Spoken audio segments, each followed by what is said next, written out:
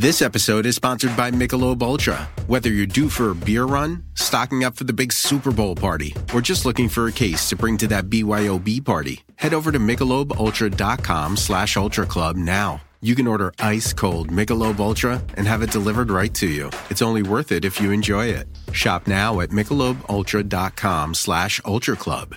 Enjoy responsibly. LDA 21 and up. Game. Go Eagles for Sherrod Blakely. Oh, I forgot. Ew. I have not forgot. I forgot you're Will not forget. Damn right. Damn right. You almost went down there. Right.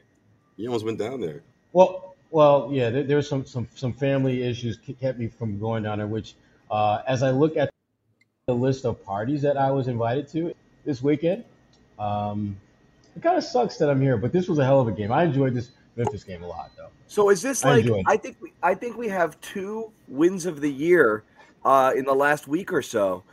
When you look at like the Philly game, how many guys they were out to be able to be. This is what's interesting too. No.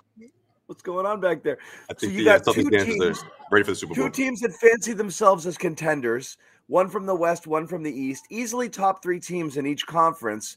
And you beat them. You beat Philly without anybody, and that's the game Jaylen Brown breaks his face. But you're missing your 2 centers and Marcus Smart for that game against Joel Embiid, and Brown goes down. So it's Tatum and whomever. And then in this game, you got your bigs back. You're still down 2 core players, 3 Brogdon, Smart, Brogdon, and Jaylen. So you're missing 3 of your top 6 or 7 players against another contender, and you win. And another great game. And again, both of those games were kind of won the same way. And it's interesting because they're won by shooting. But I mean, this is what happens when you're like, you got to throw your Derek Hausers and your Peyton Pritchards in the game. What they do is shoot. They've got to shoot once they get in there. And when those shots go down, everything is going great. And that's kind of what happened tonight. It was a great, another great team win. And you did it without Tatum having to be top 5 Tatum. I think for me that he might have been bottom 2 Tatum, but yeah, that's fine. This might have been like bottom 10 Tatum. I mean, he wasn't very good at all. He did make shots. He did a decent job rebounding, but he wasn't great in that category. And to be candid, I mean, he wasn't great at anything and marginally acceptable. But that being said, you had so many other guys that stepped up to the moment. Sam Hauser, that was a guy that I really I thought was really a difference maker in this game. Derek White had a lot of big plays and big shots, but we've seen that movie before from Derek. But for Sam to step in and shoot with confidence, this was a Sam Hauser that we saw the first portion of the season who was getting bit minutes here and there. But today, with an opportunity to be a starter, it was like his 3rd start of the season, he was huge. I mean, he was a big part of them being able to really kind of get into a good flow offensively with him knocking down some shots early. And throughout the course of the game, I thought he had a really good rhythm that they're going to need from him, once the entire gang is back together. And Sam, I had a chance to talk with him before the game just about his role. And with him, the mindset is really simple. Just control what you can control. It sounds easy, but when you're playing more minutes, it's a lot easier to control what you do. You're not worried about if I miss a shot or two. They're going to bring in Jaylen back in the game, or they're going to bring Tatum back in the game. He knows he's got a little bit more room to work with, and to his credit, he's making the most of that. And he's playing, it looks like, a lot more freer than we saw, or there's like a 10-15 game stretch where he just really wasn't very good. I think what he's trying to do, Sherrod, and what the Celtics are trying to see if he can cement a role in this rotation. And that's going to be huge for the Celtics moving forward because, like you said, the way he started in the beginning of the regular season, he fell off a bit. We weren't quite sure who he is. But, I mean, this is another sign in that direction that he can cement that role. That will be crucial for the Celtics, especially if you're looking down the road in the postseason. And I think we'll get a good test against the Milwaukee Bucks. But, yeah, I mean, like what you said, it's interesting, too. I was telling Bobby this towards the end of the game how what Brad Stevens had to say before last game, right, about the trade that they made and bringing guys in, guys that fit, but guys that know that they're not going to play a whole lot of minutes, and because how important that person is going to take away minutes from guys like Hauser, guys like Derek White. He even mentioned Malcolm Brogdon. I mean, it kind of is a trickle down effect to that. So I think I thought of Sam Hauser in that regard. and thinking, man, if he can cement that role, he's been with this team since last year, especially the year that they went to the NBA Finals. Even though he wasn't active, he was with the team. I think all that is relevant, and I think this would be a perfect spot for him because the Celtics need that type of offense coming off the bench. And I think right now he's making a strong case. Yeah, I mean, how different is you can almost like track the early season success to like Sam Hauser's success in the sense of like, obviously he wasn't the integral factor, but you can see like when they had that lineup where they were able to spread it, move the ball around quick, and get it to the shooters, and they were hitting it. Good things were happening, and those guys were involved in the game, and they were knocking down their shots. And again, albeit at a ridiculous clip, but like I really believe just watching Hauser shoot in the first month, like there's no way he's not a 45% 3-point shooter if you give him opportunity. And if he shoots it at that good a clip, that offsets everything else. The reality was a guy like Hauser is he almost has to shoot that well. He has to shoot mid-40s from three to kind of offset, everything else about his game to make him playable. But when that shot's not falling, it's really hard to justify the minutes. So I don't know what the change is. You think he just went through some glitchy moment, or where he was in his own head, or I definitely feel he was rushing his shot just because he wasn't getting as many opportunities and he felt he had to get them up when he was out there. But what's different right now? Like I can't quite put my finger on it. In a strange way, being shorthanded may be part of the reason why, because you're forced to rely on people more than you normally do. Ball's not sticking as much. And yes, this is not a shot at Jaylen Brown, but the reality is Jaylen and Jason take 42 shots a game between them. There's only so much to go around with everybody else. So there's some games where you're just not going to be as involved. So you're almost forced to play team basketball. It is interesting that two of the best team wins that they've had in the last, second half of this season have been when they've been so ridiculously shorthanded and everyone's had to chip in the way that they did tonight. Yeah, but what's happened in each of those wins, John? 20 plus 3-pointers. Like that was huge for the Celtics, and it was huge. Neither one Tatum played well. Philly in this one, but everybody else did. Neither one Tatum shot well, and everyone else contributed huge. And guys like Hauser, like the game that he put together today, and then you look back at what Derek White did. Marcus Smart made a joke saying that he might tie my 3-point record. Like that's the kind of production that I think has obviously made an impact, and that's how you're able to survive games when Tatum's not having one of those 20-point performances, and you don't have Jaylen Brown and Marcus Smart. Well, I think when you look at Sam, I think him specifically, there had to be a stretch of what I would call just coming back to earth moments for him. Because when you look at the way he was shooting the ball at the start of the season, it was insane for him to stay at that clip. And even coming into this game, even with all the ups and downs he's had, he was still a 41% 3-point shooter this season coming into this game against Memphis. So there are guys, think about it. We're beyond the halfway point, and he is shot better than 40% for 3-point range, which is about where he should be when all is said and done. So for him, I think he had to go through a stretch where he just basically sucked so that his numbers would be more realistic and in line with what he's capable of doing. But the one thing that we're seeing with Sam Hauser is when he does get a chance to play significant minutes. In fact, today was the 4th straight game that he's played 20 or more minutes, and he's never done that before. So when you look at his numbers in this stretch, and you're seeing, 12, 13, 14, 15 points per game average, shooting like over 50% from 3-point range, shooting around 50% from the field, that's who this guy kind of is when he's playing those kind of minutes. This is a 31-minute game from Sam Hauser. Yeah. If you 20 points in 31 minutes, and he took, 11 shots or something like that? He didn't take a ton of shots. 6 of 11 from 3, 7 of 12 overall.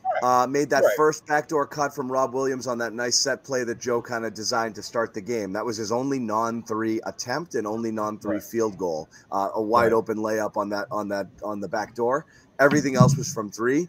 20 points, 31 minutes, finishes a +1. So again, that's how hot he has to be to kind of play it kind of even, But that's fine because you need the shooting out there. If you're going to put somebody out there, in these minutes, it helps when they're good at least one thing. And Sam Hauser is really, really, really good at one thing, and that thing is extremely valuable. So being able to hit those shots, you'll take it. You'll take anything. You'll take any of the negative if he can go out there and confidently take that shot and just let it fly every time it comes to him. Yeah, and it definitely helps when he knows that he doesn't. If he misses a couple, he's not going to be yanked. I mean, I think there's some truth to that, and the fact that he was just shooting ridiculously in that first month. It was the law of averages. There was a cold front coming, right? Like we all knew that was going to happen, but I think now he's settled in. He's sort of found a happy medium, and I also think the confidence that he's built on the defensive end. I mean, I think that helps as well. I think a lot of the time when he was getting pulled, it was because he was getting burned on defense, and Jonesville just didn't trust him. It's like, hey, if you're not going to hit shots out there, I mean, you're not helping us, So I think now he's found that confidence and that touch, the outside touch. He went 2 months. He was 28% after that scorching hot November. Cold, man. Yeah, December. He was in December rather. He was 28% in December, 31% from three in January. In January, that's 2 ice cold months. But as Sherrod pointed out, last 4 games: 31 minutes, 32 minutes, 20 minutes, 31 minutes, 20, 12, 14, 15. And again, he's shooting from three, 6 of 11, 4 of 9, 4 of 4, 5 of 9. Just lights out, 54% from three this month. So, I mean, again, you would rather it just stay at 42, 43 always, because these highs and lows make it difficult to determine whether or not, what you've got. But, it's hard to fully buy in because, I mean, this isn't an anomaly. It's not like he went on a 2-week shooting slump. He was bad for 2 full months. And this is a guy who they didn't trust to play a minute last year, despite the fact that every time you threw him down to Maine, he'd go hit freaking 12 threes a night. He can shoot all day. And again, there's still those trust issues there. I don't know how you determine what you do here. Like, you're playing him now because you have to play him now. You're down Jalen. You have no wing depth. You just missed out on one buyout candidate. It is what it is. But you have to play him, and he's making the most of his opportunity. The question becomes, when you get everybody healthy and you are selecting to play him or not play him in that second unit, and for how long, and whether you bring him back for any significant second half run, is almost always going to be determined by whether or not the threes are going down that night or how bad the defensive matchups are. There's no way it's going to go back because you're always going to be in that position. He gets that second unit run and it's either falling for him or not. So I fear it's going to kind of fall back into that cycle no matter what, but it's nice that he's taking advantage of this opportunity. Well, he's going to have to, I think, continue to make the most of his opportunities. And he's just got to make the most of it. Yeah. Yeah.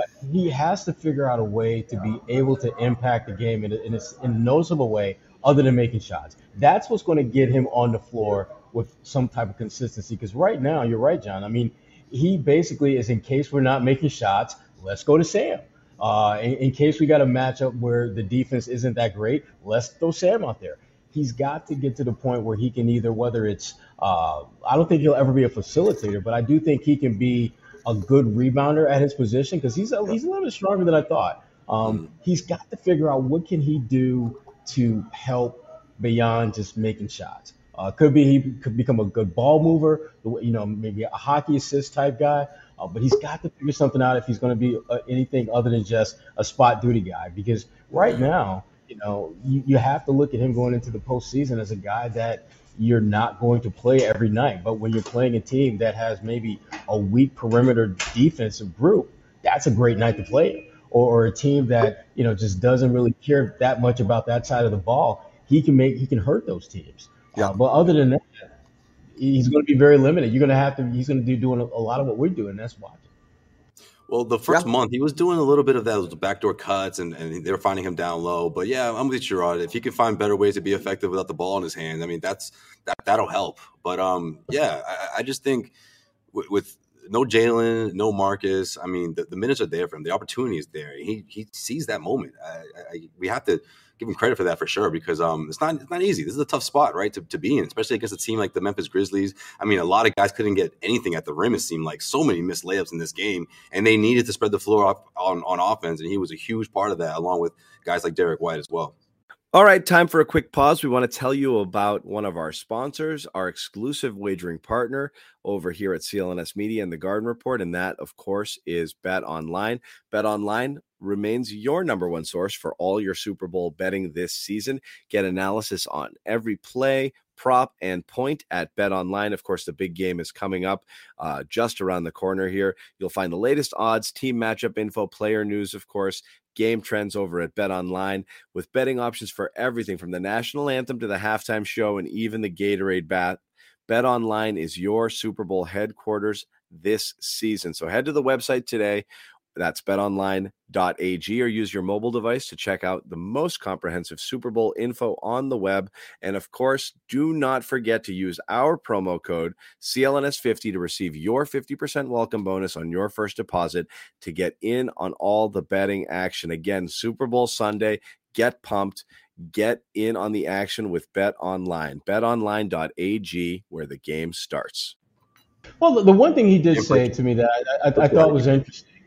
Yeah, the one thing that Sam said to me before the game that I thought was interesting, now I think about it, was how this is really his first year of playing. And he is going through a lot of the things what first-year players go through. If you're having a certain amount of success, guess what? The scouting report for you the next time you're on the floor is going to be a little bit different.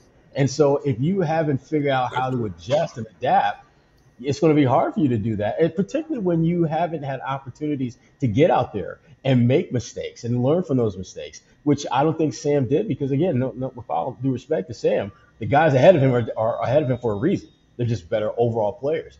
And so for him, this is a great opportunity for him to not only get out there and play, but figure out what he needs to do going forward to be a better player so that he can better position himself, maybe not in the playoffs this year, but maybe going in the training camp next year, to be a regular rotation guy as opposed to the 3-point specialist / spot duty guy. Yeah. I'm curious to see. It's a weapon that you just want to feel that you can, you as you said, Sherrod, make the most of those opportunities when he has them. It is going to be interesting now because, again, the Muscala edition, I know they play a different position, but it is interesting the types of lineups that you can throw out there now that you have, that type of player who can, kind of fill in, as a big, though it's not a great interior presence, but also can just get out there to that 3-point line and fire away as well. It's an interesting dynamic because if you can get these guys going, you've really kind of changed a little bit the overall dynamic of that second unit offense.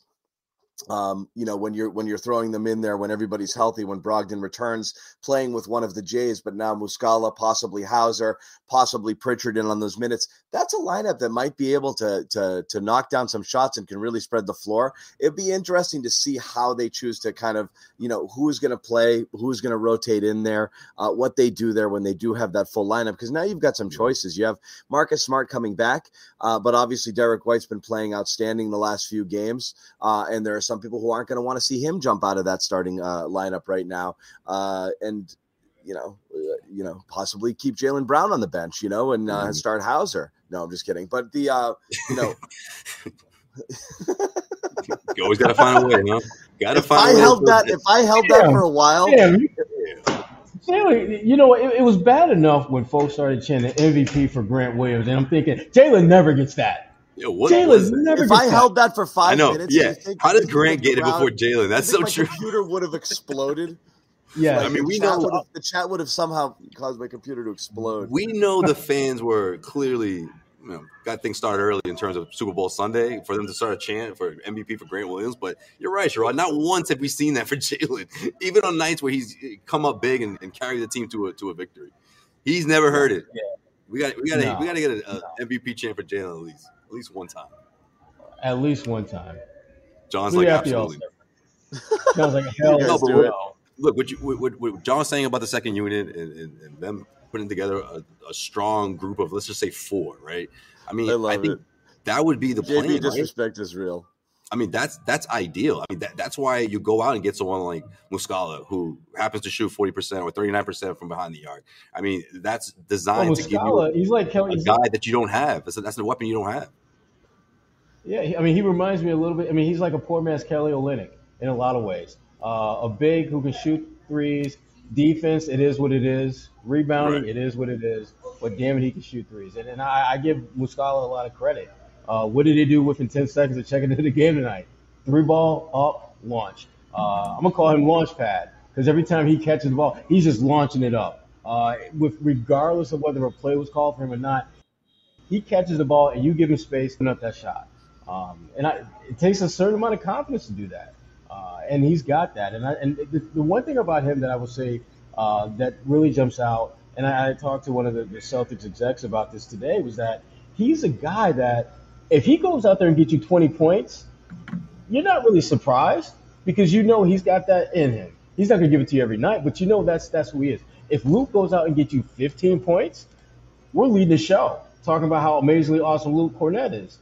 That's the difference between a guy that could potentially playoffs that you know going in kind of what you're getting versus a guy who's a true wild card, which is, I put Luke Cornett in that wild card category. I put Sam Hauser in that wild card category. And if you're the Celtics, you, as much as you like to have those around, you want guys that you kind of know what the hell you're dealing with. That's why you go and get a Malcolm Brogdon. So you know you're going to get 15 to 20 points off the bench in the playoffs every game from that guy because that's what he does.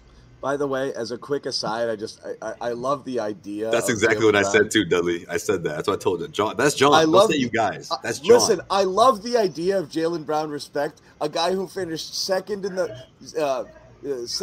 fan vote, third in the media vote. Okay, as a guy who's disrespected, I don't understand where you people think the disrespect is coming from. He's a largely beloved person. If anything, he gets more, I'm not even going to say more respect than he deserves. He gets plenty of respect and love from people. Plenty. Jaylen Brown is not wanting for it. This is people picking on outliers or people like me and being like, oh, everyone disrespects Jaylen. Jaylen Brown is adored.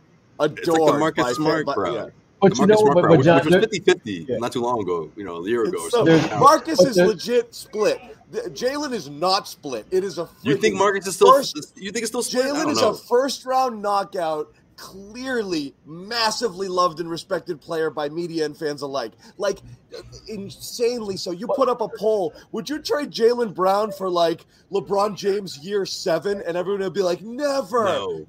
That's crazy. Like Celtics fans would vote 80-20 for Jaylen over prime LeBron. Like it's. Please don't tell me he's disrespected. But there's just enough in the fan base of disrespect to keep the narrative alive. Yeah. There's little just blood in the enough. water. A little blood in Which the is water. what we're here for, right, guys? Exactly. And it feels irrational when you look at what he does. You look at the impact that he makes. You look at the fact that, does he hunt shots? Yeah, but so does Tatum. And last time I checked, both of those guys are good at it. So I love it. I absolutely, and Jaylen loves it too. He won't admit it, but he absolutely feeds off that stuff. You don't have to spend a lot of time reminding him of what draft night was like. You don't have to spend a lot of time, him, being reminded about the KD rumors and all that stuff. He feeds off that, and I respect that. He channels that energy in the best way you should. Go out there and kick somebody's ass. Show them why they're wrong. Take it on the court. Take it on the court. Yeah, tell John Zennis to shut the F up. That's what he's doing. John, get him out of here. Get him out of here. Fans over now. He's waving. We need Bobby Manning in here. Enough. What's up? What's up, Bobby? What's goody? Just stopped by Celtics locker room. We talked to Peyton Pritchard, Rob. Good to hear from him as well. Asked him all of John's injury questions. Didn't get much for John, but gave it a shot in there. And he played well by the end of the game, so it really didn't even end up being as big of a story as it looked early on. But if they lost I saw early on, John, a lot of the stuff he did. Those missed bunnies are just piling up from him. It's, you know what, somebody put it well. It's funny because, like, I threw it out on, I've been on this for a little bit, the Rob stuff, and I threw it out there, and somebody put a good comment. He's active, just not as vertical and not as explosive. He's still extremely active. His hands, but you see him batting more balls than he is snatching them. You see him with more of those little bunnies. Then someone else kind of put it to me. It's like you're seeing less of that quick twitch stuff, which is always one of the great things about him is how quick he can get up and down. What about on those alley-oops, And then, but when he loads up for it, he can get up. And when he's got a full run at the basket and he loads up, but he's got less of that quick jump sort of stuff when he's flat on his feet than he had before. Because you would see that. I always thought that was one of the most amazing athletic things that he could do. Verbally. How quick he could get off his feet and how quick he could land after jumping and get back up. And you're seeing a little less of that. So again, it's interesting because you see some stuff and you're like, what the hell, man? On that alley-oop, his head was he literally almost, took a bite out of the rim. And then other times he's flat-footed and you see him just kind of try to lay this little bunny and you're like, dude, just get up, Yeah. So there's something there, right? But then as the game progresses, he's making more impact, keeping balls alive, offensive rebounds, right place, right time, cleaning up the glass, and obviously made an impact. Yeah, and he acknowledged the ankle injury. Impact. Huh? The ankle injury probably knocked him back some. So he did go back a little bit. So he's not quite where he was last year. He said as such, and he's close. He's close. He's getting there. He thinks he has a couple steps to go. A lot of it's going to be repetition, he says, being out there again and again. But not much acknowledgement of any physical limitations, really, hurt him at all this year, even though it doesn't quite look like he's that same guy. But you've had Brogdon saying this isn't full Rob yet. Other guys saying that throughout. Like, he's building up toward that. And we had the whole minutes thing. Now he's playing steady 30 minutes. He hits 32 tonight, which is probably right up there for his high, if not that. Listen, I expected it to be worse this year. Back-to-back 16 rebound games, a few big finishes late. 3 straight 15, right? Yes. I think he had 16 plus. Yeah. So 2 huge assists late as well from under the basket for 3-pointers. So those were all crucial plays. He ends up having a solid game by the end of it. Whoever's got the dumpster rolling behind them, you might want to mute. Is that you, Bobby? You'd like to be a little more efficient, but overall a solid game. Wait, I didn't want to mute Bobby while he was talking. No, that was it. Oh, okay. Yeah, I mean, it's tough. What do you guys think of Rob's performance, for real? Because it is tough because, again, he looks for a lot of the game, and he looked a lot last game, that physically there's just less Rob. There's less of the stuff. Yeah, I see what you're saying. Less of the stuff we've been accustomed to from Rob. It feels like he's picking and choosing his spots more so than he's done in the past. And I understand that, and I hope that's what we're seeing. I hope that there's not some type of physical limitation where he's got to get warmed up before he can get back to being the Rob that we saw. I don't know whether it was just a coincidence that he looked a little bit kind of picking and choosing his spot early on, and then all of a sudden he's catching lob dunks for doing the things that we're used to seeing later in the game. I don't know whether that was just coincidence or whether whether him kind of building up to that throughout the course of the game. But I'm hoping that's what it is. That it's not that he's had some physical limitation and he's got to work that out while playing, because he's such an important part of what this team wants to do this year. So that's kind of the whole I think it's mental too. But yeah, that's the whole question, Sherrod. I would agree. It's either there's a like a combo platter here.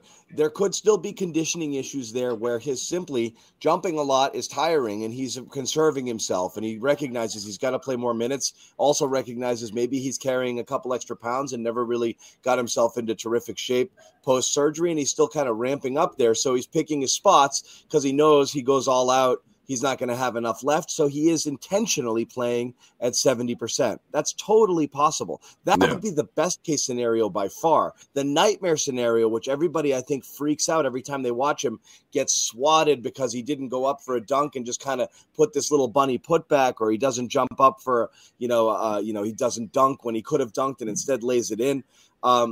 Is Rob gone? Is that version of Rob we fell in love with that we've seen over the last couple of years gone forever?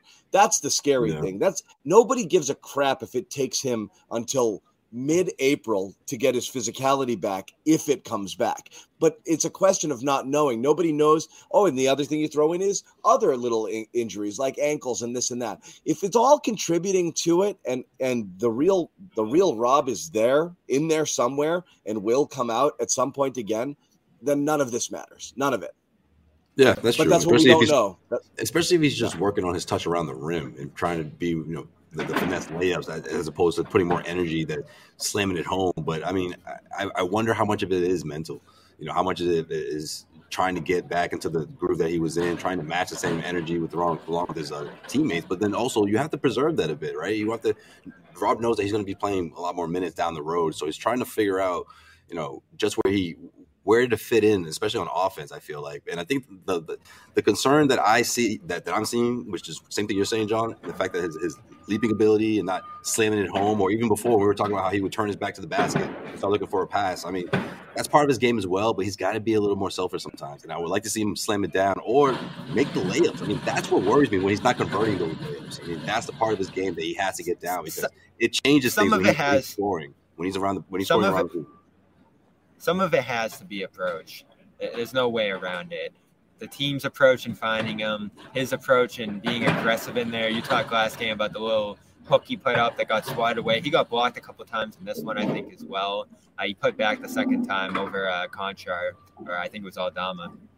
So I think he's just trying to find his spots on the floor within this new offense, regain that aggressiveness. I'm sure there's some tentativeness coming back from this injury. But the other thing you can't help but wonder, John, and again, it's hard to get an answer out of guys on this. I don't think guys want to admit they're limited if they are.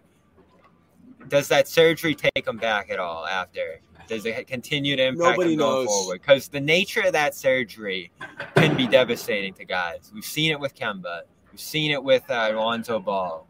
We've seen it with countless guys throughout this league over the years, especially when you get the treatment he did. It can impact you over the long term. We said it at the time. Quicker return, bigger long-term risk. If he took the year off like Jaren Jackson did, it would have been a much different long-term outlook for him, but he would have missed the playoffs. And those comments, John, right from training camp, I think you were there on media day. I was asking him about it. Like, did you I have played to in the do finals? It, you know, like, we had a chance to win a championship. I played in the finals. So that kind of sounds ominous to me. Like, they knew there was some risk.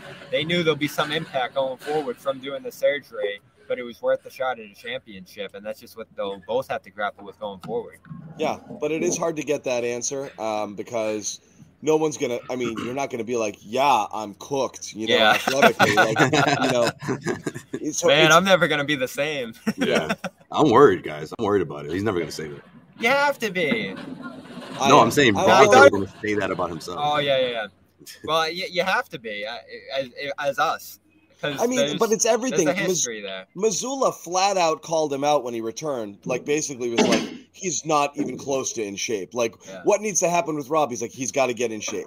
He's clearly way out of. I mean, he was not. And that's gone much better. He was, and so now he's lasting 30 minutes. I mean, when he first started playing, he literally after 3 trips up and down the floor was toast. He couldn't get going at all. He was not even close to game ready when he started playing. So you can excuse the first 10, 12 games no matter what. Then on top of that, he's had a couple of ailments and ankle issues. So again, the really optimistic and hopeful thing is it's fine. He's just didn't have time to recondition properly. He has had a couple of minor injuries since then that have held him back, and he's still not all the way back, in terms of being in shape to be able to give it a full go for all of the 30 minutes he's expected to play. That's the best case scenario, and that's what I'm still holding on to. But again, even at 70, 80% of whatever it is that he could be physically, he still made a massive impact today.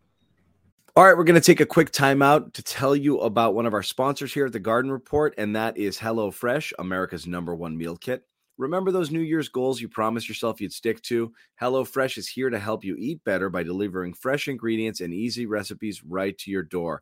With HelloFresh, you get farm-fresh, pre-portioned ingredients and seasonal recipes. Skip all the trips to the grocery store and count on HelloFresh to make home cooking easy. HelloFresh has 40 weekly recipes to choose from, so you don't have to worry about going through all of the same recipes in that recipe rut. You can just treat yourself and your family to exciting new flavors every week. No matter the lifestyle or your meal preferences, HelloFresh has recipes to please everyone at your table, from fit and wholesome to veggie to meat to fish to family friendly. You'll always find something even the pickiest eaters will enjoy. You can customize select meals by swapping out proteins or sides, or even add a protein or a veggie dish. You can upgrade to organic chicken or organic ground beef. And the pre-portioned ingredients make it so easy to just follow along with your recipe card, get a delicious home-cooked dinner on the table without all of the time-consuming meal planning or prepping. Why do I like HelloFresh? Easy. Almost every meal I've gotten from there has just been a slam dunk home run for me and the entire family. Just last week, we dug into lean, mean chicken and greens. My wife and I are trying to eat a little healthier these days, and the tropical fish tacos were a hit for everyone in the family. So what do you need to do to take advantage of this deal? Well, You go to HelloFresh.com/Garden65. Use the code Garden65. You will get 65% off plus free shipping. Once again, HelloFresh.com/Garden65. Use the code Garden65. 65% off your entire purchase. It's a terrific deal plus free shipping. HelloFresh, America's #1 meal kit. I agree. Yeah, those passes particularly, and we always go back and forth. I'm going to go look at them again, but can he put it up in those spots? More often than not, he's going to look to pass it out. And I think one was to White, I want to say, and I got to go back and actually look at who they went to, but 2 enormous assists for threes in the second half with Memphis within single digits at that point. He helped extend leads when he was out there. He ends this one a +9 along with White and Grant. I think that led the team in the fourth quarter. So you really extended your leads with him out there in the fourth in particular. For the game, he ends up a +7, which was third on the team. So you're still getting these nice runs with him out there. And the biggest thing of all is this defense, the level they've returned to now. It doesn't look like last year's. Last year's had that suffocating feel to it where you would really notice, as you talked about, John, like it looking like 8 guys. 5 on 6. Yeah, it was insane. But it's almost as impactful now since he's been back. The teams are really struggling to score against them. Tonight, Memphis had a fight to get to 100. But a shit ton of points in the paint. So, again, you want to see Rob be – and that's, they do that. You want to see Rob be a little bit more of a rim deterrent. Obviously, you have guys like Morant, who's such a good finisher. That's going to be hard, and he's making really difficult shots that most people can't make in there. But, I mean, they still got 50-something points in the paint there, and you'd like to button that up a tad. But, I mean, whatever. That's where they have to get it because they're just not that great a shooting team. Yeah, they're 7th in defense in the new year, 4th in February, right there with Milwaukee. And how big of a game is that on Tuesday? Yeah, that'll be fun. They were right behind you coming into this one, 10 straight wins, 37 points a game for Giannis over that stretch. It's going to be a big one. Chris Middleton's back. This is one of those big ones for a regular season. There's going to be a real race for that 1 seed, it looks like, and now you have to be able to defend on the road against them, that position they've really been in for all year. They've slipped a lot, but other teams have had their losing stretches simultaneously while the Celtics have, so it allowed them to stay in that position through that 16-11 stretch. Now, approaching March, you're actually going to have a race, I think, for this top seed, at least with Milwaukee. You fended off Philadelphia for a game. They always scare me. They always do. Because there's just the relentlessness of Giannis and how important it is for Horford to stay healthy, to be that Giannis deterrent, Grant to stay active and involved and playable, to be out there as that Giannis deterrent. And then you always worry about the Rob matchup with Giannis in particular, too. So this is where that front court conversation we've been having all week. Did they do enough? Are they going to be healthy enough? Do they stack up against the Giannis and Embiid? They did a great job on Embiid earlier in the week. I'm sure they'll do a good job on Giannis again, but that's what makes that position so important. And as Bo Pett wrote in that story, John, you had rivals saying, like, they're worried about this group and their sustainability into the playoffs. You go get Muscala, who has another good game tonight, but you don't feel good about him as those guys in the position. But again, on the defense. We started the show talking about this, Bobby. It's again, it's interesting where you can have a game where, like I said, it's the second game this week where Jason Tatum didn't play particularly well, didn't shoot well, and you had and you're still missing multiple players where they were able to beat an extremely good team. So something's happening. So again, no Brogdon, no Jalen, no Smart. I mean, it's 3 of your top 6 or 7 players. You did it Philly without 4 players. There's something there right now that's happening. I'll bring it back to Sherrod and get Bobby's take too, because we talked about it a little. It's like, how much of it is, well, the shots are falling because that's what happened against Philly and again today against Memphis. How much of it is any sort of change in their approach to how they're going at things? Because it is interesting that when you're down people, Bobby, particularly ISO kind of shot makers like Brogdon and Jalen, you have no choice but to play a team game. Yeah, and they've done that well. I love the passing tonight. And Tatum, too, counteracting those early struggles, and I guess game-long struggles from the field. Tough game to get to the rim against Jackson, that back line.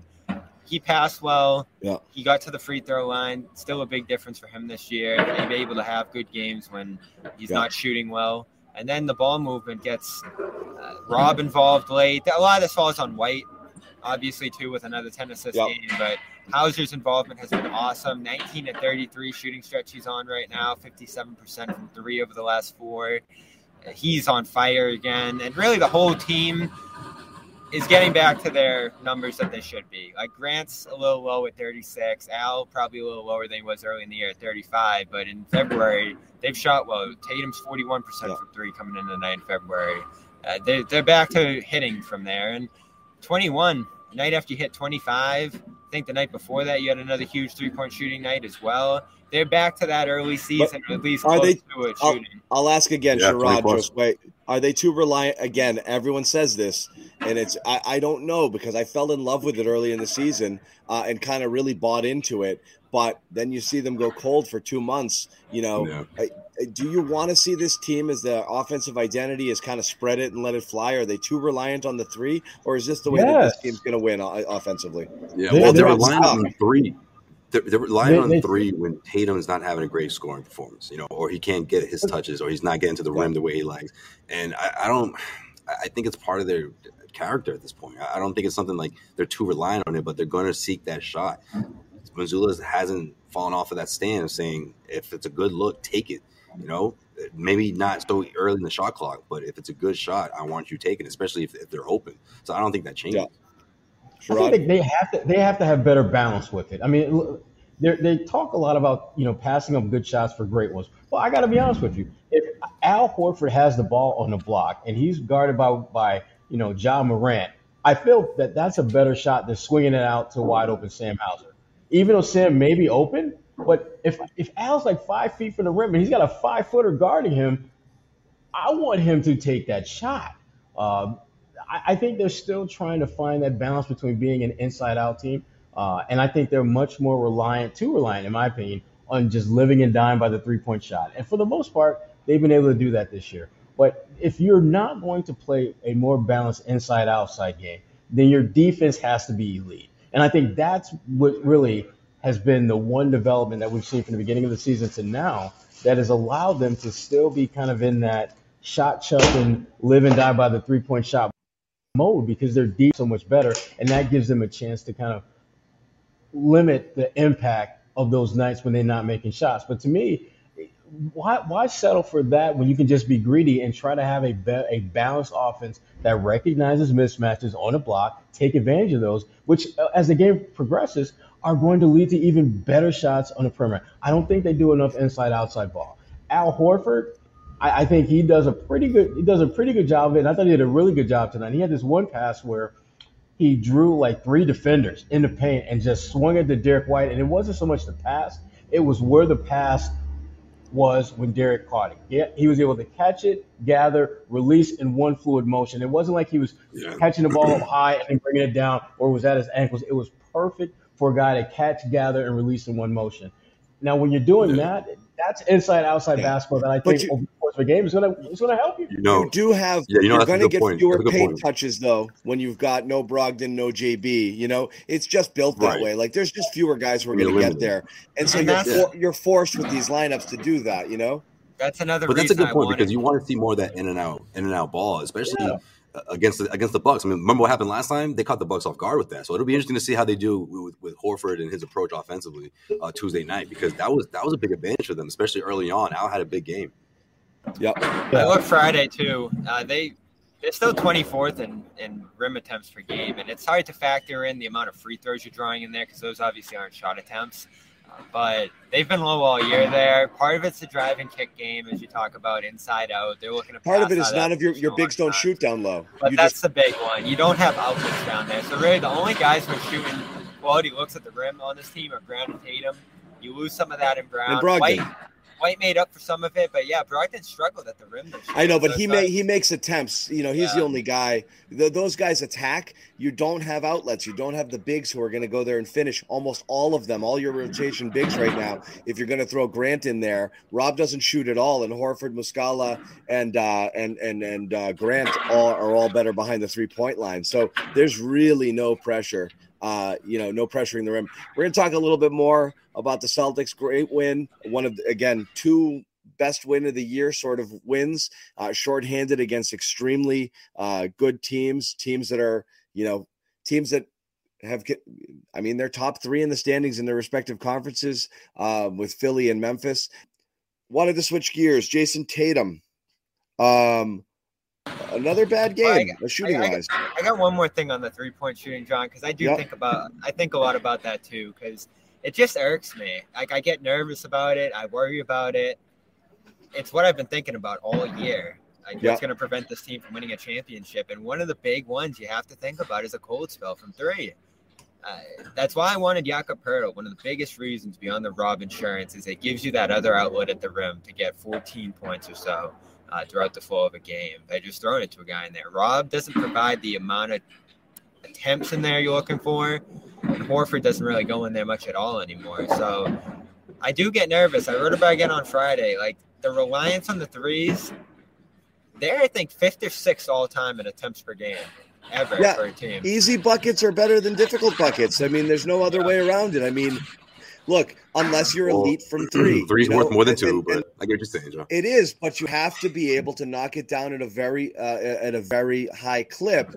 And if you can't rely on it consistently, the basis of your entire offense, that's what it is.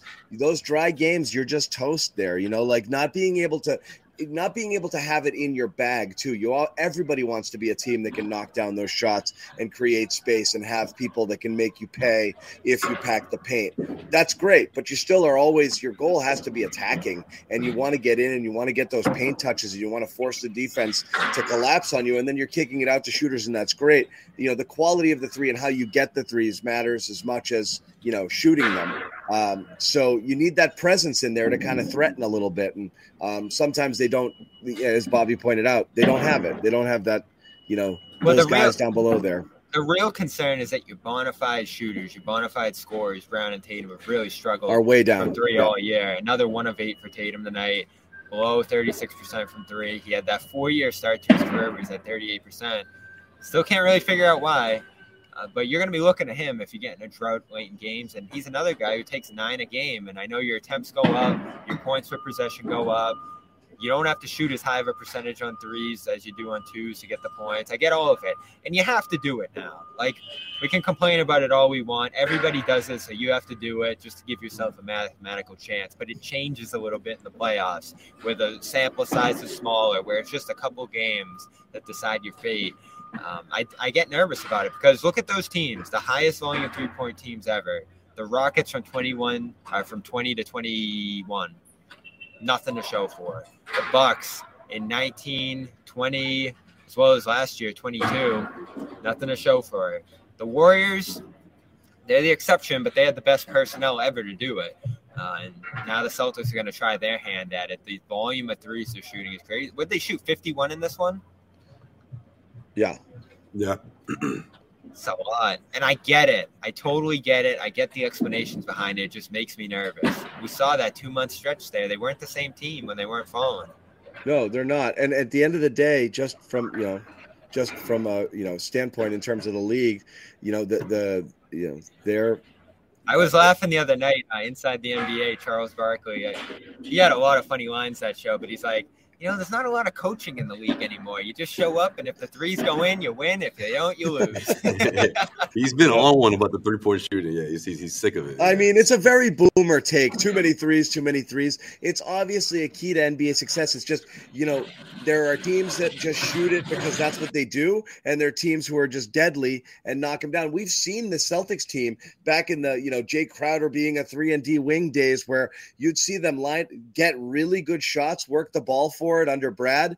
Well, they're doing that this year, which I do like. Get those threes, and then they just weren't going in. They're shooting a league average clip at it or lower. It's just that, it's whether or not you have full faith. It's not the approach. Do you have faith in your shooters, and are there enough shooters out here? Are you truly one of the elite teams shooting wise? They're like 7th or 8th overall in the NBA right now, but that's after a scorching start to the year. If you looked at their last couple months, they're probably, I had done it before. They were 23rd or 24th in 3-point percentage after that 21-5 start. That number's gone up because they've been on fire the last 2 games, but I kind of did that 26 and 26 split. They were bottom 6 or 7 in 3-point percentage for as many games as they were number 1. So which team are you? It's an identity thing. You don't know if the first part was the real thing and the second part was the aberration, or vice versa. In terms of like you're trying to figure it out over the last third of the season, I guess, right? Would you guys talk about Hauser? We talked about Hauser a lot. I've got a Jason Tatum graphic on the screen, and I'm going in that direction right now. Right. Any concerns with Jason Tatum? There's no concerns with Jason Tatum. He's the best player on the team by miles and an obvious MVP candidate. But 3 games in February against 3 teams that you would consider to be among the better defensive teams in the league, in Phoenix, Philly, and Memphis.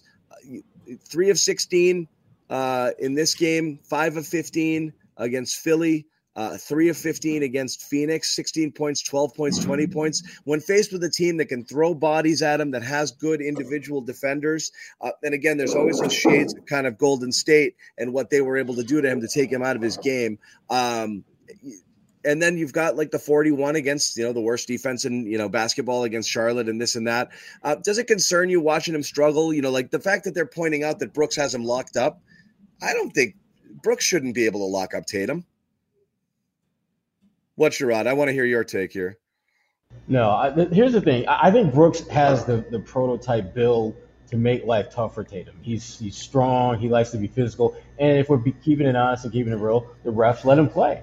He gets 6 fouls, and he commits about 11 per game, but only gets like maybe 4 or 5 called because, again, they allow him to do that. But I just think Tatum is getting to that point where certain matchups that traditionally give him fits, I think he's going to figure out the cheat code and make teams pay when it matters. I think he when you look at his ascension to where he's at now, he's checked out pretty much every box that he's supposed to on a journey. Can you get past the teams that have had your number? Can you beat teams that have elite players? Can you show up in those games? The only team that you really feel he still hasn't been able to kind of get a feel for to master them is Golden State. And understandably so, that's the standard that teams measure themselves against. I'm not worried about Dylan Brooks. I don't think Memphis is going to be there at the end of the day. They sell a lot of wolf tickets that they can't cash. No, I agree. And again, you have to point out it's not fair to say this that there's no Jaylen Brown. There's more attention on Tatum, in these games. But I hate seeing it. I hate seeing anybody take him out of games. That's all, because it's almost like you just want him to be invincible, right? You're gonna have bad games because sometimes the shot just doesn't fall. I hate seeing him being taken out, but it's really hard. I mean, you see, not only there's a defender, there's somebody waiting there to double at the point of attack.